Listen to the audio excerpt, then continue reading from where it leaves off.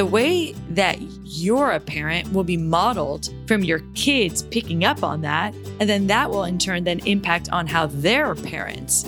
So really indirectly, your work will impact the way your grandkids get treated. Welcome back to the Whole Mamas Podcast and happy holidays. We hope you're able to spend time with those you love and are able to manage the chaos that can sometimes happen this time of year with in-laws in town, different points of view on parenting, extended nursing, how you feed your kids, the endless number of plastic toys you're getting from well-intentioned family. We get it, and we know that we're here for you. I'm Stephanie Garinke, registered dietitian and program director for Whole30's Whole Mamas Club. And my co-host is Dr. Ilana Romel, pediatric naturopathic doctor and founder of Nourish Medical Center. Today, we're going to expand on key points from last week's episode where I interviewed Michelle, who is a hand-in-hand certified instructor and mother herself to 2 girls, navigating life as a parent and a coach to others. Before we begin, I want to give one last reminder about our group January Whole30 that will be taking place inside Healthy Mama Happy Baby, which is Whole Mama's Pregnancy Program's Facebook group. If you're interested in doing a January Whole30 to start the year off right and reset your health, hormones, and relationship with food, you will absolutely love the support and accountability of this group no matter where you're at on the journey to motherhood. We're offering 10 weeks of Whole30 coaching, including prep, reintroduction, and food freedom discussions from myself and 4 Whole30 certified coaches who understand modifications for pregnancy and breastfeeding. You'll get daily support and accountability check-ins, exclusive weekly giveaways from Whole30 approved brands, and a like-minded community of mamas and mamas-to-be to support you each step of the way. Right now, we have at least 40 breastfeeding members, 25 pregnant members, 11 members in the preconception period, and 10 postpartum members joining us. You're going to be in great supportive hands who understand unique challenges, concerns, and struggles that you may be experiencing when making healthy changes. We want you to succeed, so we're sweetening the deal with $40 off. Use code PODCAST40 for $40 off your entire membership. Learn more and sign up at wholemamasclub.com/join now to get in on this offer. All right, now on to the show.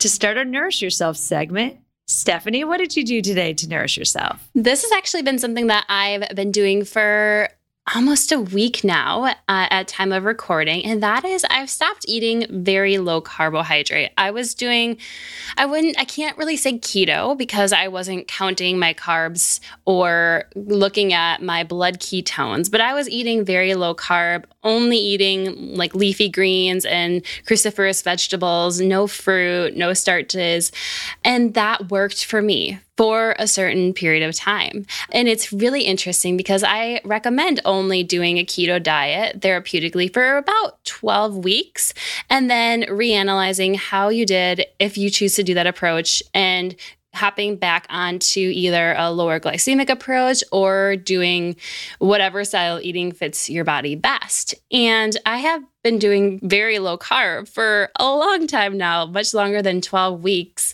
And it stopped working for me for a long time now, but I kept telling myself, well, maybe I'm just not doing it right. Maybe I need to go lower carbohydrate. Maybe I need to have more plant-based fats instead of animal and plant-based fats. And I've been blaming kind of myself versus understanding that that approach isn't right for me anymore and I need to move on. And it worked for me for a certain period of time for the anxiety, but now I need to increase that variety and that volume of vegetables and fruits and starches. So we had Thanksgiving at the time of recording just this last weekend, and I enjoyed bites of pumpkin pie, and I had mashed potatoes, and I really have been enjoying increasing the variety in my diet. And so I just, sometimes these diet fads come and go, and sometimes you can get sucked into them, but I think the important part here is just to really listen to what your body is telling you. My body was saying that, it was actually putting on weight, which is really interesting because I hadn't changed much. And with keto, you would think you would just be dropping weight after being on it for so long. I started having more cramps around the times of my ovulation, and my cycle was thrown off. It was longer some months and shorter other months when it had been really regular. And so I had to step back from looking at all the benefits that I had been seeing to what was currently present in my reality. Thank you for sharing that, Steph. First, I'm sorry you had to go through that, but I love how authentic and how much you just share with us, because it's so important for so many other women and moms, I mean, men, everyone, but to really hear these kind of stories, because I think oftentimes people share when it's working for them and how much they love something, but we don't oftentimes share, well, hey, now it's not working. Like it was working for so much time and now it's not working. And now let's go ahead and tune in and find what is the next thing that will work for you. So thank you for sharing that, because I'm sure you're not the only one. And I also wanted to mention, I really believe with every different stage of life, things will work for us better than in other stages. And perhaps it worked for you for the first few months after, I think you started after weaning Leo, or you actually were doing keto even during nursing, I believe. Is that right? And now maybe that your body's like, getting the rhythm back together, you're exercising a lot more, you're doing awesome with your morning routine and getting to the gym. I think your needs are just different, and now you're in need of more carbohydrates, and there's nothing wrong with that. I love that you're listening to your body and that your body was kind of showing you some symptoms to say, hey, something needs to change, and you're listening to it. So I think it's great. Well, thank you. Yeah. And what about you? What did you do? Well, actually, I'm nourishing myself right now as we speak. This is the first time I'm recording a podcast at a co-working space.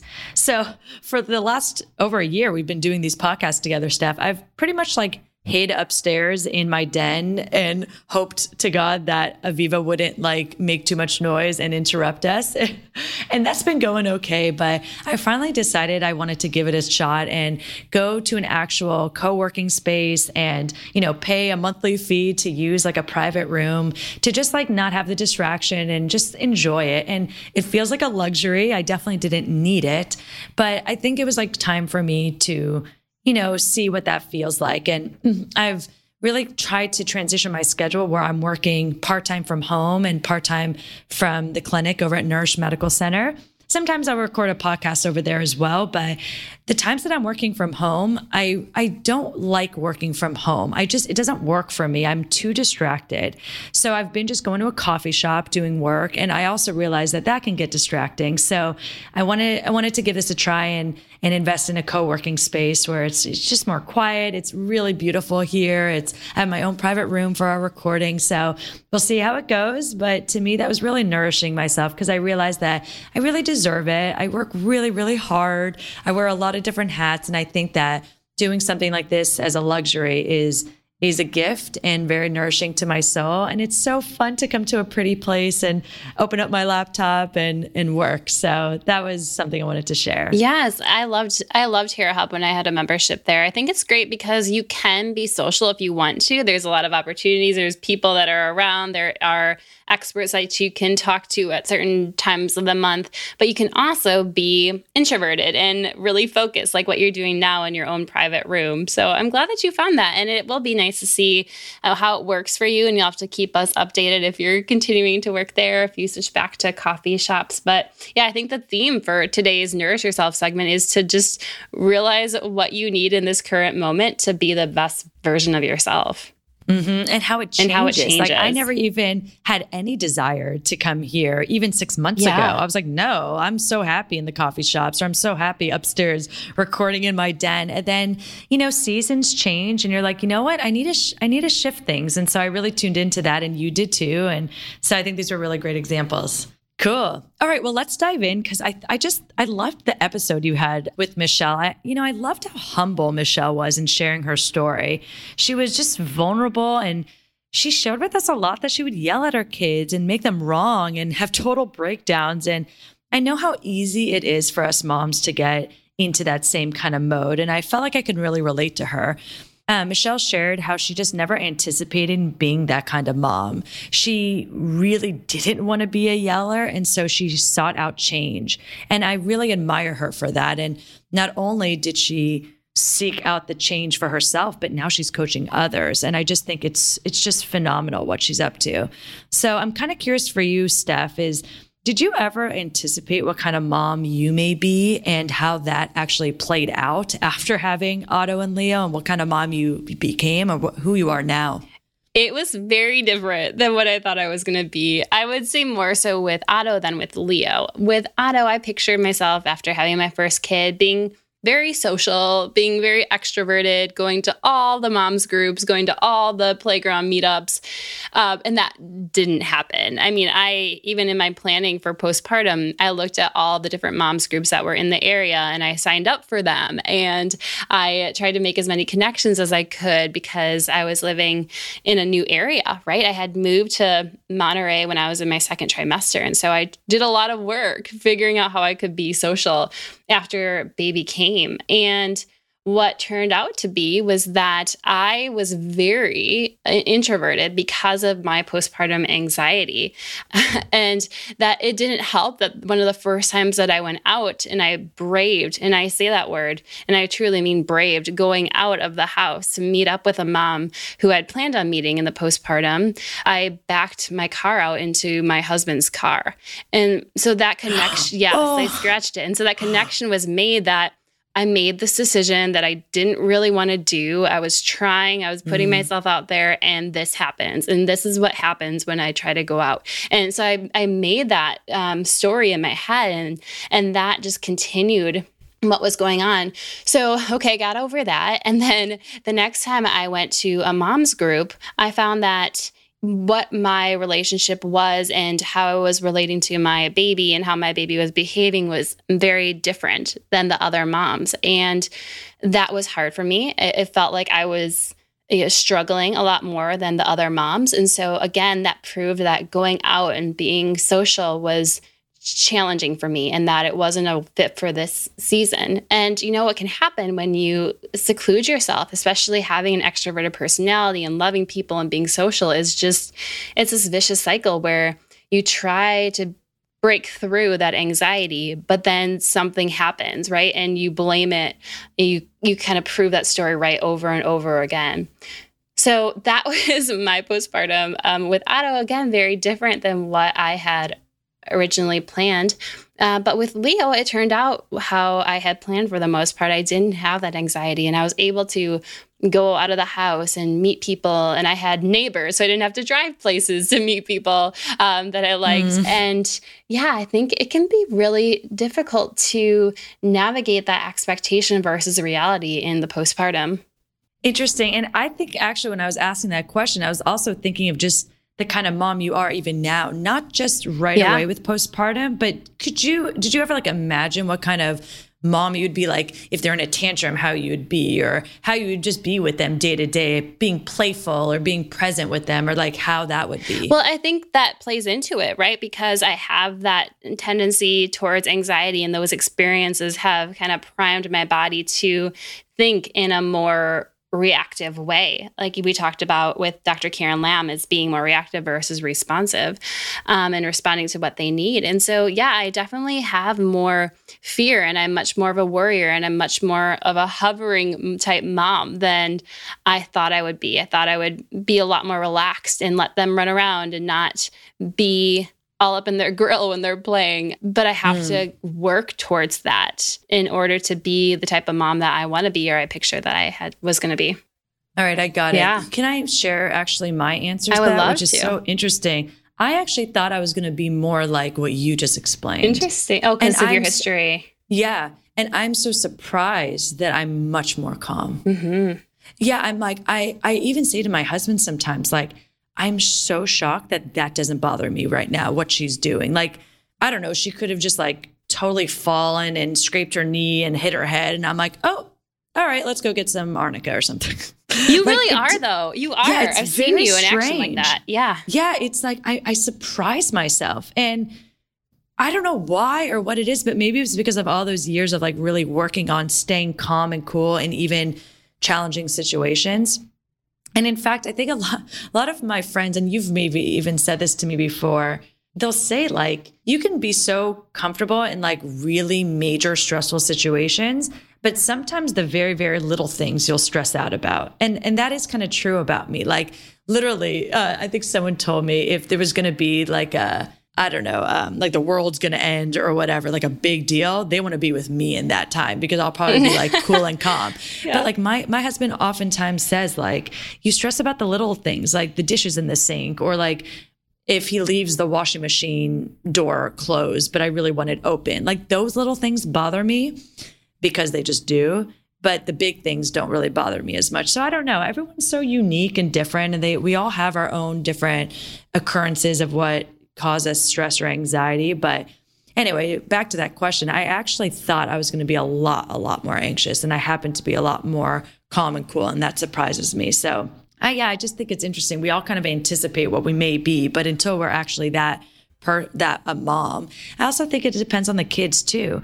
Look, Steph, I mean, I have one child. By the time I have 3, God willing, I mean, I hope we do, I may be the crazy, neurotic, stressed out person. I mean, I don't know. I hope not. I don't think you will be, because you've learned and you practice these techniques for so long. And yeah, if I see that in you, I definitely will call you out on it, and we'll make sure that you get help, because I know you're committed to not being that.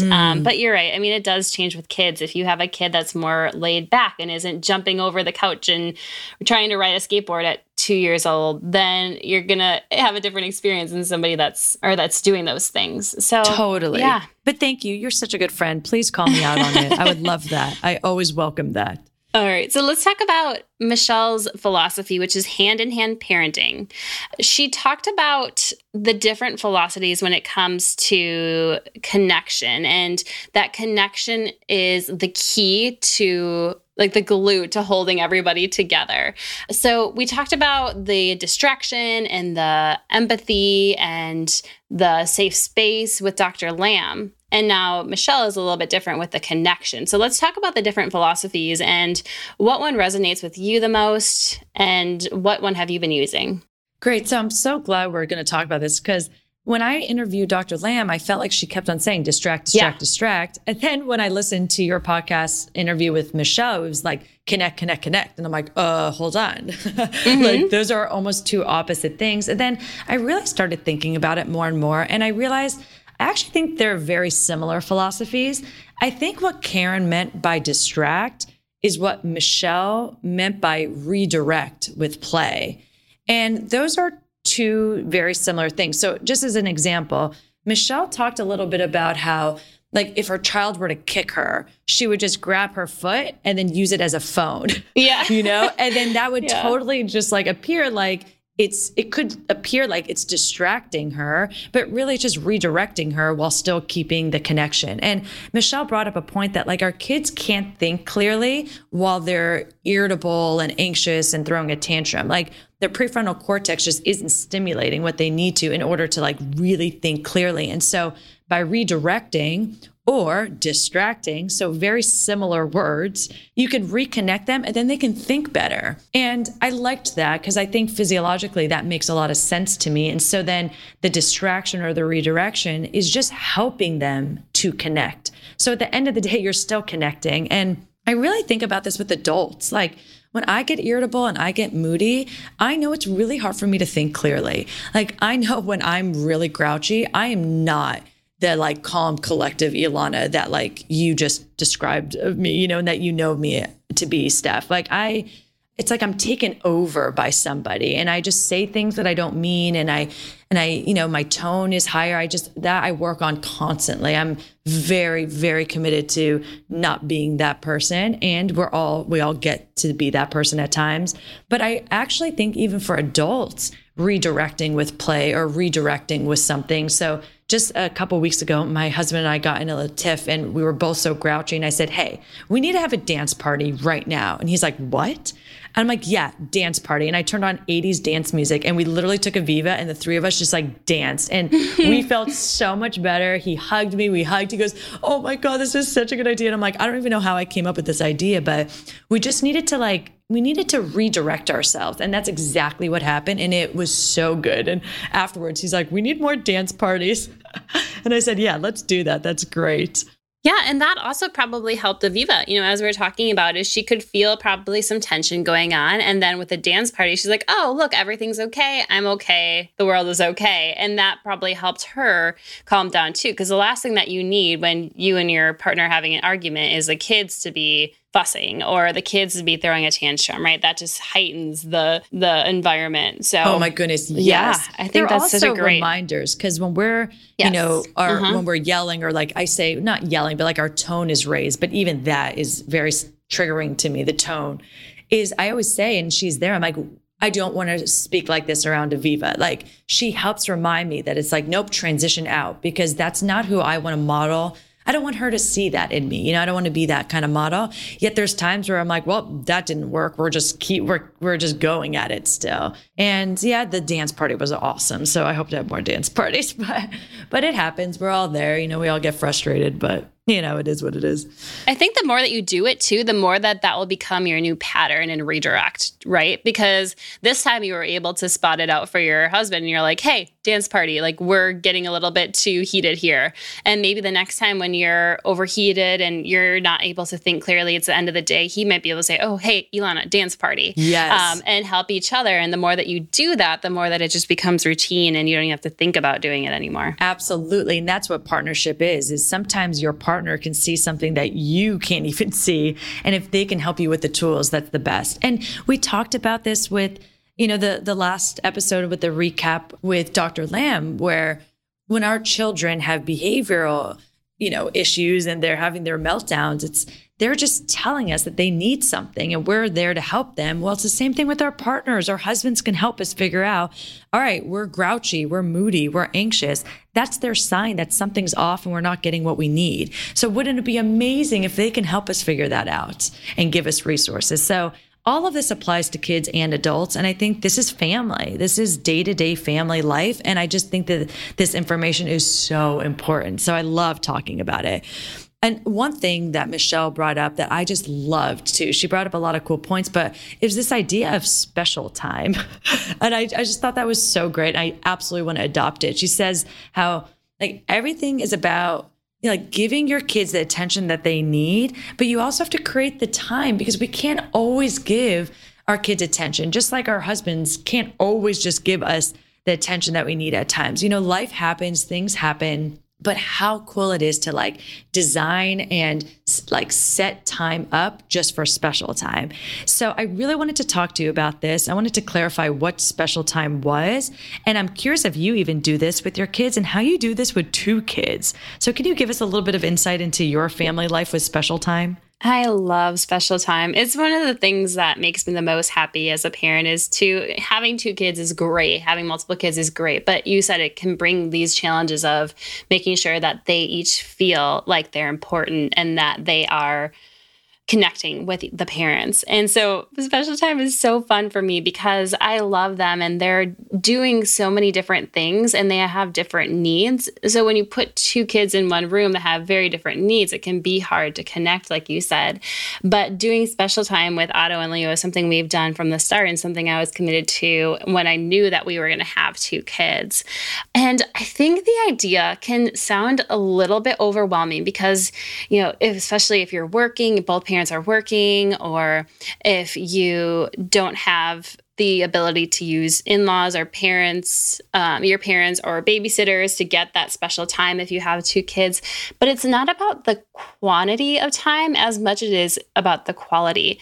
And this is something that's going to change with seasons too, because when you have a new baby and if you're feeding with a bottle or if you're nursing, there's going to be that special time that you have with the baby. And you're going to have to find ways to let your other child or children know that, okay, like right now, it's really important for me to bond with the baby. But once baby is done feeding, then let's do something together and make sure that they get that additional time too. And then when you're with the baby, just looking at the baby, but also being able to look at the other child and what they're doing. And they can tell your presence, even if you are distracted with something else, they're able to tell that you are watching them. So, I've caught myself sometimes too, where Otto would be sitting and I'd be nursing Leo, but I'd be on my phone. And that way, none of them are getting that presence, right? And they're not feeling that connection. But if I were to put that phone down and to be feeding Leo and then to be looking up at Otto and telling him he's building a beautiful tower, and then look back at Leo and giving him that special time. I mean, it could be as simple as that. But one thing that we are doing now that, especially, the kids being older, is we used to do this. We haven't done it very much anymore. We've figured out different ways, especially with the arm being broken. But we'll split up the time. So my husband will have 1 to 3 hours with Otto on a weekend morning, and I'll have the 1 to 3 hours with Leo on the weekend morning, and then we'll split it up. But we'll find something that they want to do. Otto loves to go on trains, so we go on some trains here in San Diego, or we'll go play outside with like his special toy. And it's just that one parent to one kid. And I think that can be really important too, especially if, my kids are both favoring me right now and they want to be with me all the time. But if I'm not around, then they really have that important special time with their dad and they can connect better that way. So I think there's a lot of different ways that you can do it. It can be as simple as just having that eye contact and spending 15 minutes playing with whatever toy they want to at night, or it could be going on an adventure on the weekend. I love that. And I love the partnership with like, Brian, you're in charge of this one. I'm in charge of this. I'm taking lead with Otto. I'm taking lead with Leo. I think that is great. One thing though, I want to highlight that Michelle said is this special time, it's when your kid can regain a sense of control again, because we're constantly controlling, do this, do that. You can't do this. And then that time, whether it's 15 minutes, 20 minutes, it's like, you get to do whatever you want. And I think that that's really helpful for them to be able to have that time. But she brought up a really interesting point, and she said she had her child one day say, okay, it's my time to control. And then her kid told her, okay, sit down, do your homework, mom.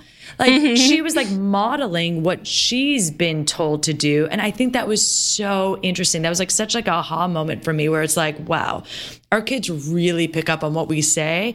And look at her, I think it was her 4-year-old or her 6-year-old, I'm not sure who it was, who went back to her to be like, yeah, mom, you sit down and do your homework. And it's like, wow, that's really what she needed to like express herself and to like get her emotions out. And I think she's able to process through those emotions of being told what to do by now regaining control and saying that to her mom. Yeah, you sit down and do your homework. And I actually think it's a great opportunity for a parent to observe what their kids are experiencing and maybe observe how we're speaking to them is really affecting them and how they're reacting to it and responding. And just to be really, really interested in what that special time and what your kid is doing and choosing to do in that special time, I think it gives us a lot of insight into how we want to best communicate with our kids.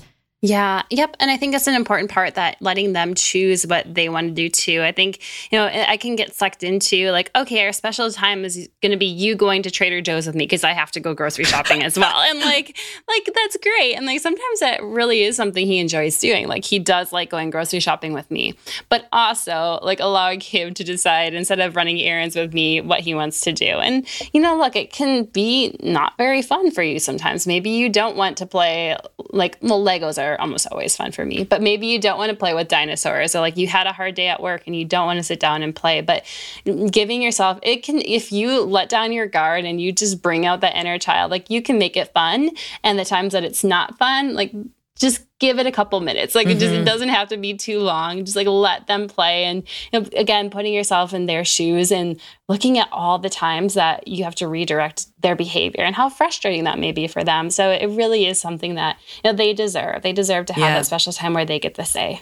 Absolutely. And also with the Trader Joe's example, technically that wouldn't be special time, right? Because you're dictating that. And I think what Michelle said was like, you actually have to let them know special time, like announce it, right? So special time is coming up so that they know like, oh, it's coming. Okay, great. Now I get to be in control versus, hey, let's go to Trader Joe's. It's your special time. It's like you automatically just told them where to go or what to do, I guess. But that's great, like one-on-one time. But I still don't think that allows the kid to be in control necessarily. Do I have that right? You do. Okay. And I think, and that's her definition of special time. I think people's definition of special time can be different too. But in the episode, that's what she talked about. Yeah. It's like letting them decide what they're going to do, and then giving them that heads up for sure. Instead of being like, hop in the car, we're going to go to Trader Joe's because I need groceries, but it's one-on-one time, Right. And that's great. Cause I still think that's great. Cause now it's one-on-one. Maybe as Otto, you took took. He feels special because he's not with Leo. Yep.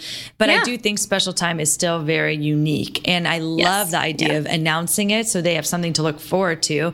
And she even said, time it out well, like do it before dinner time so they get it all out. So then they can actually sit down to dinner and not move and wiggle and want to leave. And I just think you can really utilize this to your benefit for everyone. I just think it's a win-win in so many ways. I would love to adopt that. I think I will. I guess I think Aviva's too young to need that, but that's not true at all. I think that I can start that even today and see how she does with it. So I'm excited to start that. I thought that was a great takeaway. Yeah, absolutely. No, you can start that at any time, even when they're babies. They pick up on you being present with them and feeling, what you want. And yeah, again, it's not like a newborn baby's going to tell you what they want to do, but still getting that in one-on-one time is very special to them. So just a different definition, different way to look at it.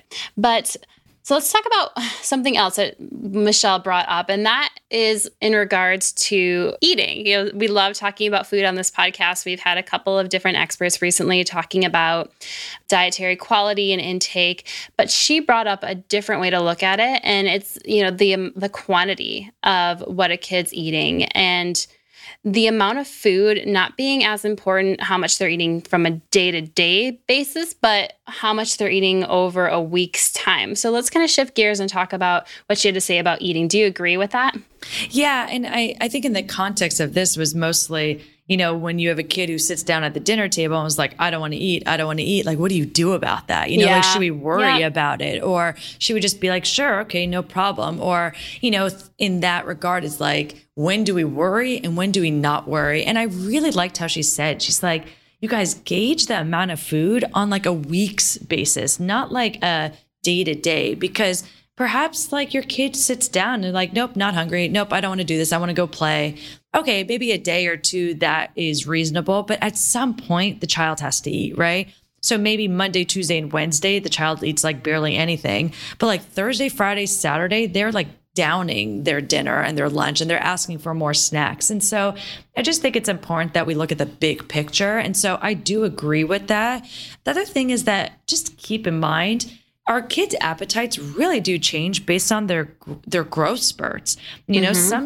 Some days, some weeks, Viva could be eating like double the amount than other weeks. And I don't like make it mean anything. I just know, she's growing. She's probably sleeping more. Oh yeah, that makes sense. And she must be going through a milestone. She's got more words. So you just kind of let that be. And then another thing to keep in mind, since, a lot of us mamas, we love giving our kids really nutrient dense foods. A lot of these foods are high, good, healthy quality fats. They're very dense. They're very high calorie. And so your kid may only be needing a little bit of food quantity wise, but it's so nutrient rich and nutrient dense that they really may not need a full meal's worth of food. So kind of take that into consideration as well. But I would just say, just for peace of mind, as long as your child is growing steadily and not showing signs of large fluctuations on his or her growth chart, then you don't really need to worry about it. So gauge it week by week, not day to day, and allow your kids to have times where they just may not want to be sitting at the dinner table eating, and that is totally okay. Maybe throw in some special time before dinner. Yep. I agree with that completely. Okay, good. Perfect. All right. I wanted to kind of shift gears here. You kind of talked a little bit about how specifically men, how they like to fix things. And I can definitely relate to that in my relationship with Anthony. And oftentimes when our kids are having emotional outbursts or, just like upset, I can sometimes tell that Anthony just wants to like fix things, right? So he doesn't like to see Aviva upset or irritable, and automatically he just like goes to like, what can we do? What can we like end this irritability?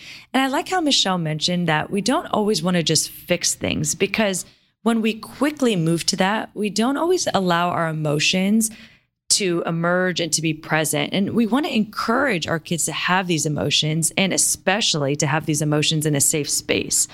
And I really loved that philosophy. Now, with that being said, I'm just kind of curious how long we want them to play this out because we don't necessarily want our children to have meltdowns for like 30 minutes or a whole hour, right? Just to allow them to express their emotions. Like, I think that can be really taxing on them and on us.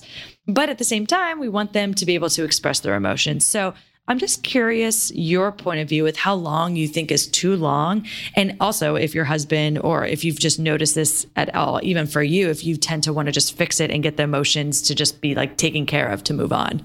Oh, I'm totally like Anthony. I like want to fix things right away. And that's not how I am in a lot of other areas of my life. But when it comes to my kids' happiness, I want them to be happy all the time. And I get it. I understand that they're not supposed to be happy all the time. They need to understand these emotions for development and just for life skills.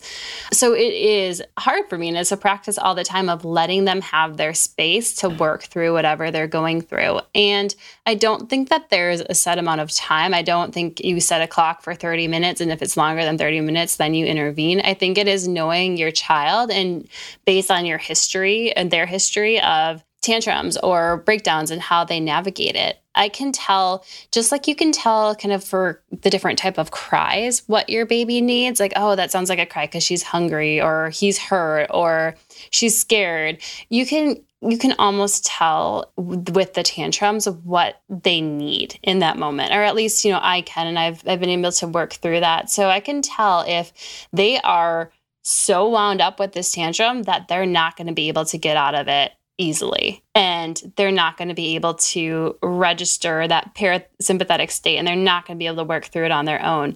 I can kind of tell just how intense it is and what time of day it is and all those different factors that we talked about. But with that being said, I do give them a couple of minutes at least to figure it out. And I've even found as young as Leo, who's 2, sometimes he will throw a fit and he's on the ground, he's angry about something, and he needs that space more than anything. I'll try to go and intervene and rub his back, and he goes, no. And he just wants to be mad. And then I know, okay, he needs to work through this. And usually that only takes a couple of minutes. He'll figure out, all right, like I needed to get that energy released. And then he'll usually come up to me and give me a hug and move on. And it's really beautiful seeing him work through that. And I think getting comfortable with seeing him work through that at times allows me to give him that extra space to have those hard feelings. So I guess that's my answer, is really just trusting what your gut is telling you, and also understanding that if you have a personality like Anthony's or mine, that it may be very uncomfortable for you, but trust the process and give them that space because it is so important. Okay, I really appreciate that insight too, since you do have that similarity to Anthony. Yeah. I think you said a couple of things I want to just note. One is, it's like you always want your kids to be happy.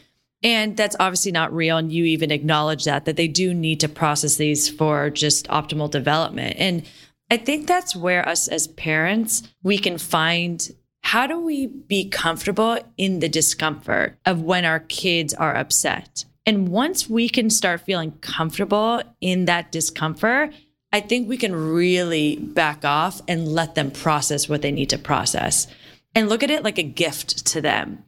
And I know that may sound harsh, or that may sound weird, or also very challenging, but we all do have emotions. And I think it's very important to honor those emotions and to create that safe space for those emotions. And as long as there's a safe space for the emotions, then it's good. We want them to emote, right? We want them to express their emotions, because the worst case scenario is that one day they have emotions and really what they do is they suppress, they regress, and then now they blow up because they don't have access into expression. And that's what we don't want for our kids. So perhaps we can look at it like that. This thought just came to me as you were talking, so I hope that makes sense. And the other thing you mentioned that I thought that was really interesting is that you listen for your kids' cries, right? Because it's true. They all have different cries. And I hate to say this, but I'm so aware of when Aviva fake cries that I almost find it to be funny at this point. And I just laugh. And I think it kind of helps break her of the cry, because I just look at her and I'm like, that is so fake, And I'm like, I just wondered to myself, should I be laughing or should I not laugh? But it's almost hard for me not to laugh because I find it to be so funny. Like her face just turns into something that is like, it's so fake. Like I can smell inauthenticity on like anyone. And so I just laugh. And then it actually kind of helps her get out of it. I think that's probably just like a redirect with play. But anyway, so there's so many different instances. And I think we always say it all depends. And in this case too, it depends. So how long do we let them go for it? Again, it depends. And it depends on every kid. And it'd be interesting to see if we ever wanted to stretch the time just to see how the kid works through it. Maybe you want to give it 5 minutes or 10 minutes or maybe 30 minutes and see how they work through it. And if they do work through it or not. I don't know. I think every kid is a little different. And as parents, we just have to tune into what works for them. Yeah. And part of tuning into what works for them is making sure that our cup is full too, and taking care of ourselves. Because if we are feeling very overwhelmed with life, navigating these tantrums and giving them the space and allowing them to process the emotions is going to feel a lot heavier. And that's part of the reasons that we do the Nourish Yourself segment, is to give you ideas of things that you can do and things that based on things that we're doing to nourish your heart and soul and body and mind. And one of the things that she does to help center herself is declutter and live a more simple life. She stopped hosting big holiday parties, and she found out that when she simplified her life, she was a lot less stressed and she could focus on her kids. So have there been things that you've changed in your life to declutter, and has that helped you simplify your life with Aviva? Oh my goodness, I loved how she talked about this because I think at heart, I'm really a minimalist. I don't like a lot of things. I've never been interested in fancy clothes or fancy cars. Like that actually is not anything that excites me.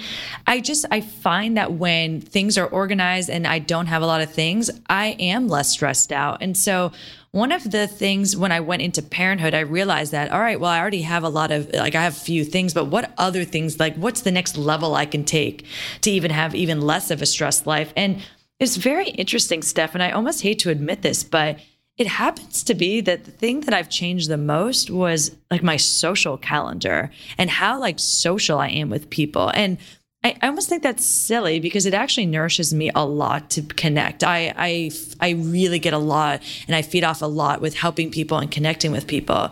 And it does take energy and it takes time and energy away then from where I can put it to Aviva. So I would say that's probably the biggest thing I did to declutter. It wasn't about the things for me because that was already decluttered.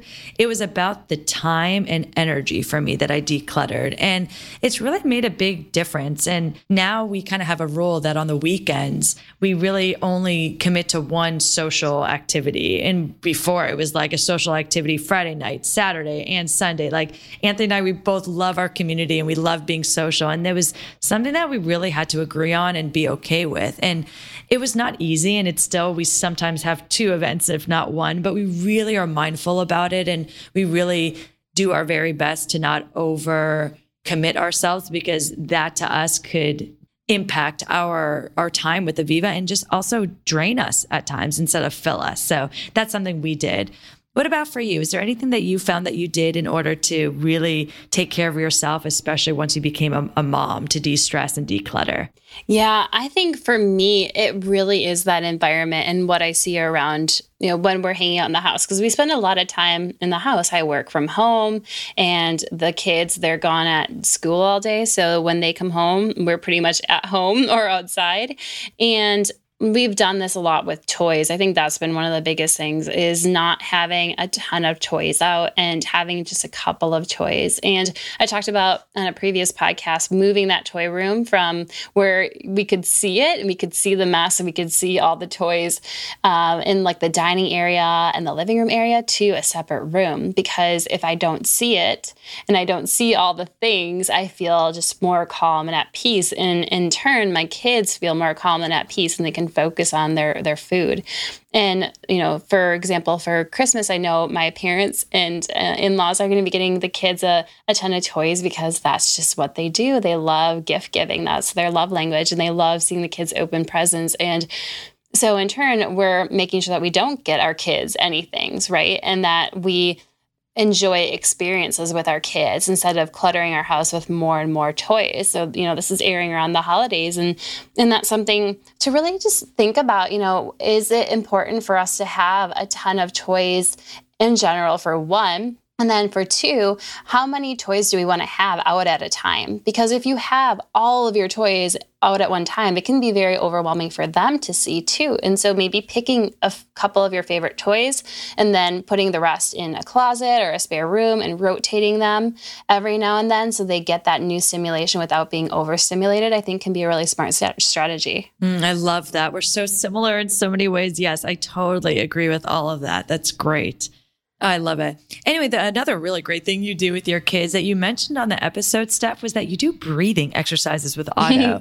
And I was like, when I listened, I was like, oh my goodness, I had no idea you did this. I was like imagining you guys doing that together. And I just thought, gosh, that not only helps Otto, it definitely helps Stephanie. Like, I love this idea. So I'm curious, at what age did you start doing this? Because I don't think you could just do it at any age. So I'm curious when you started, because I would love to do this with Viva. Yeah, I think I started it, even before he understood what was going on. And that was part of nourishing myself too. Once I felt that anxiety start to come out, or I felt very overwhelmed, I would do that. I would do my deep breaths and I would make it very vocal and loud. And he's just been seeing me do that my whole life. And so I'm trying to think of what age we started it. He was having one of his first tantrums. So maybe it was around the age of 2.